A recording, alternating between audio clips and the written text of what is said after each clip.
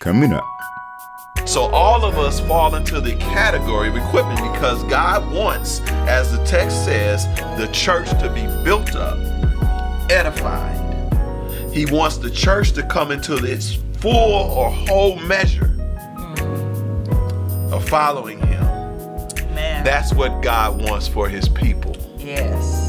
And so we are commanded to equip the people of God.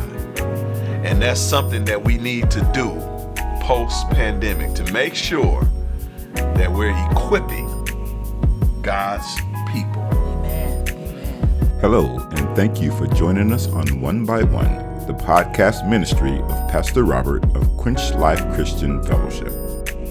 Everyone experiences life-disrupting events. When these events occur, we are forced to decide what our next steps will be. Now that deaths from COVID-19 have tremendously declined and safety measures are relaxing, what will be your next steps as a follower of Jesus Christ? Join Pastor Robert and his wife Carolyn for the message series, What Now?, as they look at how the death, burial, and resurrection of Jesus Christ help guide our attitudes and actions in the post-pandemic world. Here's the first message in the series, Be Equippers, Part 2. It says in Matthew 10:37, anyone who loves their father or mother more than me is not worthy of me. Anyone who loves their son or daughter more than me is not worthy of me. And that's Jesus speaking. Amen. So that's really clear. Yeah, he made it plain. He said, you need to love me more than these. Yes, he made it plain. You need to love me. And so we need to examine. We truly need to examine our love for Jesus Christ in the post-pandemic world. We got to take a look at it. And let me give you a practical reason, because we are already experiencing it to some extent. Some people, these is the beach. Oh, okay. And as soon as they say go, they at the beach. They just had to the with no mask and no nothing, right? They just out there acting like out there. See, this is why it's like I'm tired. I'm ready to go back to normal. Yes, it's practically real that we really need to examine. And we all have different these. So we're not going to get too hard on those folks who these is the beach, because you have a these that you're going to need to examine that you don't rush back to post-pandemic, whatever it is. And do the wrong thing. That's right. Not only dangerous for yourself, but dangerous for others. That's right. This is a real thing that we need to evaluate. Amen. Our love for Jesus Christ. Amen. And if we love Jesus Christ, God says you need to love everyone else. Everyone else, yes. And Jesus said in his word, as you've done it unto the least of these, you've done it unto me. And that's a scripture. I'm using the pun here, but that scripture was talking about how they were healing and helping and visiting the sick and doing all these different things. And he was saying, when you did that, those good deeds, you were doing it unto me. Amen. Yes. Good. That's good. The fifth thing that we can learn from post-resurrection in the life of Peter is we are commanded to equip the people of God. We are commanded to equip the people of God. That's right. Amen. So look at what Jesus goes on to tell Peter in this dialogue after he said, you love me more than these. Again, John 21:15-17, it says, when they had finished eating, Jesus said to Peter, Simon, son of John, do you love me more than these? Yes, Lord, he said. You know that I love you. Jesus said, feed my lambs. All right. Again, Jesus said, Simon, son of John, do you love me? He answered, yes, Lord, you know that I love you. Jesus said, take care of my sheep. Amen. He goes on, the third time he said to him, Simon, son of John, do you love me? Peter was hurt because Jesus asked him the third time, do you love me? He said, Lord, you know all things, and you know that I love you. Amen. Jesus said, feed my sheep. Feed my sheep. Amen. Now let's break this down a little bit. I'm not going to spend a whole lot of time on it because there's a whole lot of angles we can look at that. We can look at the words Jesus used when he said, "Do you love me?" Because Jesus used agapeo, or a form of agape, and then Peter comes back with phileo, and so he didn't give him, the right response according to what he was saying. And then we see a difference here of Jesus saying lambs, and then saying take care of my sheep, and then feed my sheep. And so we see a difference of him talking about the young or the immature, and then the mature to take care of. And then he uses a different word when he say take care of. He's using a word that is associated with shepherding or meeting the total needs of a sheep. Not just giving them food, but meeting all their needs, which falls into the shepherding mode. Yeah. And so we see that variance. And then also the other aspect of this, it was Jesus reinstituting Peter after he denied him 3 times. 3 times. Yeah. So he asked him 3 times, "Do you love me?" Right. To bring Peter back into proper standing and to get Peter back right. Amen. All right. And so we see all that happening. But the thing here is that Jesus said to take care of and feed the sheep. Equip the sheep. Yeah. And we get a good context of this in Ephesians chapter 4, 11 through 13. It says, "So Christ himself gave the apostles, the prophets, the evangelists, the pastors and teachers to equip his people for works of service, so that the body of Christ may be built up until we all reach unity in the faith and in the knowledge of the Son of God and become mature, attaining the whole measure of the fullness of Christ." Amen. And so we see here that Peter falls into one of these categories. Specifically, the word pastors used there is associated with the word Jesus used when he said, "Take care of my sheep." And he says you do these things to equip the people for works of service. So these are some of the gifts that Christ gave, and you might say, "Well, I'm not either of those." Okay? But the heart of what we get here is that Jesus wants the people of God equipped. Now, you may not be on the front end of being an apostle, prophet, evangelist, pastor, or teacher. All right. But you are in the equation of the equipping, because you are part of the body of Christ. Yeah. And you can do things to aid the equipping.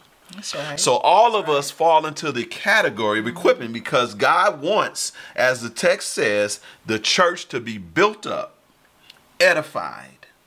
He wants the church to come into its full or whole measure of following him. Amen. That's what God wants for his people. Yes. And so we are commanded to equip the people of God.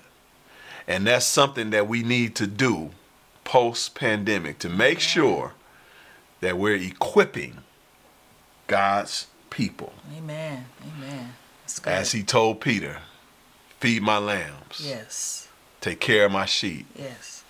Feed my sheep." Amen.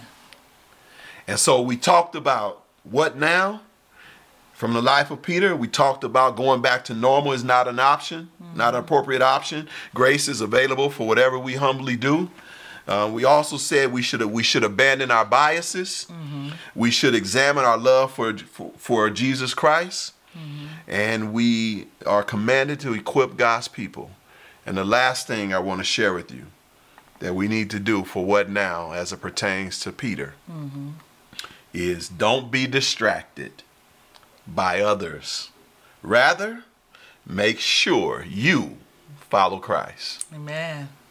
That's good. Don't be distracted by others, but make sure you follow Christ. All them running out there to the beach with Right. no mask and all that. All of that, whatever the distraction might be, don't just make sure Like you. they doing it, I'm gonna go do it too. Exactly. Yeah. Don't do that. Don't do that. You make sure you're following Christ. Amen. And Christ actually tells Peter to make sure of this. In John 21, 19 through 22, it says, and this is Christ talking to Peter. He said, then he said to him, follow me. Mm-hmm. Peter turned and saw that the disciple whom Jesus loved was following them. Amen. This was the one who had leaned back against Jesus at the supper and had said, Lord, who is going to betray you? Now, I want to pause for a moment because I want to draw you into the scene. Jesus tells Peter to follow him. After he asked him 3 times, do you love me? He said, Peter, follow me. John saw them moving wherever they went, whatever direction they was going in. John said, hey, I want to come too. Mm-hmm. Right? And so John, and it doesn't say John here, but we know it's John because in other places in the scripture, it talks about how John is the one who laid his head on Christ's bosom, and he was known to be the one who loved him. So John says, I want to come too. Mm-hmm. Peter sees John following them. Yeah. Now understand, Christ told Peter to follow me. John, and then Peter sees John following them. Now I don't know about you, if Christ tell you to follow him, I don't know why you noticing anything else. I mean, keep your eyes. Keep your eye on Christ. Keep your eyes on Christ. Why even notice? Peter was rubbernecking. You know, Christ said, "Follow me," and Peter looking. Yeah. You know, it's like, it's like and look what happened here. This is telling. This is really telling in the text. All right. Verse 20. Verse 21. Mm-hmm. Okay. When Peter saw him, he asked, Lord, what about him? All right. Mm-hmm. All right. Look what Christ says. Verse 22. Jesus answered, if I want him to remain alive until I return, what is that to you? Mm-hmm. You must follow me. Yeah. Wow. Man, do what I told you to do. Just follow me. Just you. Don't worry about it. He says if John never dies. Uh-huh. You know, and think about that. I want to get you into the text. Think about this. Christ said, if I say that he will remain alive till I return, it is nothing to you. It shouldn't even matter to you. I want you to understand the enormity of this statement Christ made. Christ hasn't returned yet. It's been over 2,000 years. So that means if what Christ said is true, yes, John would still be here. Yeah. Think about this. Yes, right. John would still be alive. Yeah. And God said, Jesus tells Peter, if he was alive when Robert and Carolyn came into the world, mm-hmm, when you came into the world, right, over 2,000 years later, right, it still wouldn't matter to you. It shouldn't matter to you. It shouldn't matter at all. Now get this. Jesus was telling, until I return. He said, until I return. And he hasn't returned yet. Right. So that means John, conceivably, mm-hmm, hypothetically, John would still be alive for over 2,000 years, and he says you still shouldn't be deterred or distracted by that. You should still be following me. Amen. It shouldn't even matter to you. That is a significant statement Jesus made. That's right. Very significant. Yeah. And that's how important it is for us not to be distracted by whatever else is going on or what anybody else is doing. We should have our eyes solely and our hearts solely set on following Christ. Amen. On following Christ. That's right. It is that important. It is that important. Mm-hmm. Wow. That is amazing. That is amazing. It is. And so I want to encourage you, first of all, if you are a follower of Christ, mm-hmm, to become a better follower of Christ after hearing this message today. We can always be better. Yes, absolutely. If somebody living for over 2,000 years is not enough to motivate you to get better at following Christ, then I don't know what will. Yeah. And so we let little stuff, we let folk who only been here like 10 years get us off track. talking about our kids, right? Kids, right? we let y'all get the picture. Jesus was saying, if he stay alive for 2,000 years, it shouldn't get you off track. Right. Don't worry about it. Keep your eyes off of him. Right. And so I want to encourage you, if you're a follower of Christ, to become a better follower of Christ. And if you're not a follower of Christ, I want to encourage you to become a follower of Christ. Yes. Because that is the greatest decision you could ever make in your life. Amen. Ever. It's to follow Christ. And because he takes us into relationship with the Almighty God, and he is God. Yes. And he guarantees us eternal life. With him. You've been listening to One by One. Here's a personal message from Pastor Robert. You may have never said yes to Jesus Christ. Do you know that God loved you so much that he sent his son to die for your sin? If you're ready to say yes to the love that God showed, pray this prayer. Lord God, I admit that I've sinned against you. I believe that Jesus Christ died for my sin, and I commit my life to you. I ask that you come into my life, come into my heart, take control, transform me into the character of your Son, Jesus Christ. Amen. If you prayed that prayer, I want to be the first to welcome you to the family of God. And I want to encourage you to find a church where you can learn more about Jesus, draw closer to God, and to other believers. God bless you. To learn more about Quench Life Christian Fellowship, visit quenchlife.org.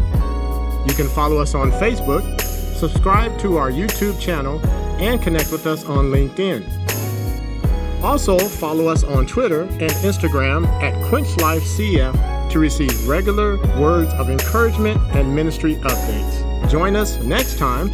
But using this text, according to the commandments I keep concerning her, really determines my love for her. Right. Amen. Y'all get that? The commandments that I keep of God from Jesus Christ that are concerning her is really the determinant factor of how much I love her. Amen. Okay? And you can apply this to your mother, to your children, to other things and other people too. I love my brother. Well, you love your brother do you keep the commandments concerning your brother to show your love for your brother? That's a way that we can use this to help us really evaluate our love for folks we say we love. Thank you for listening.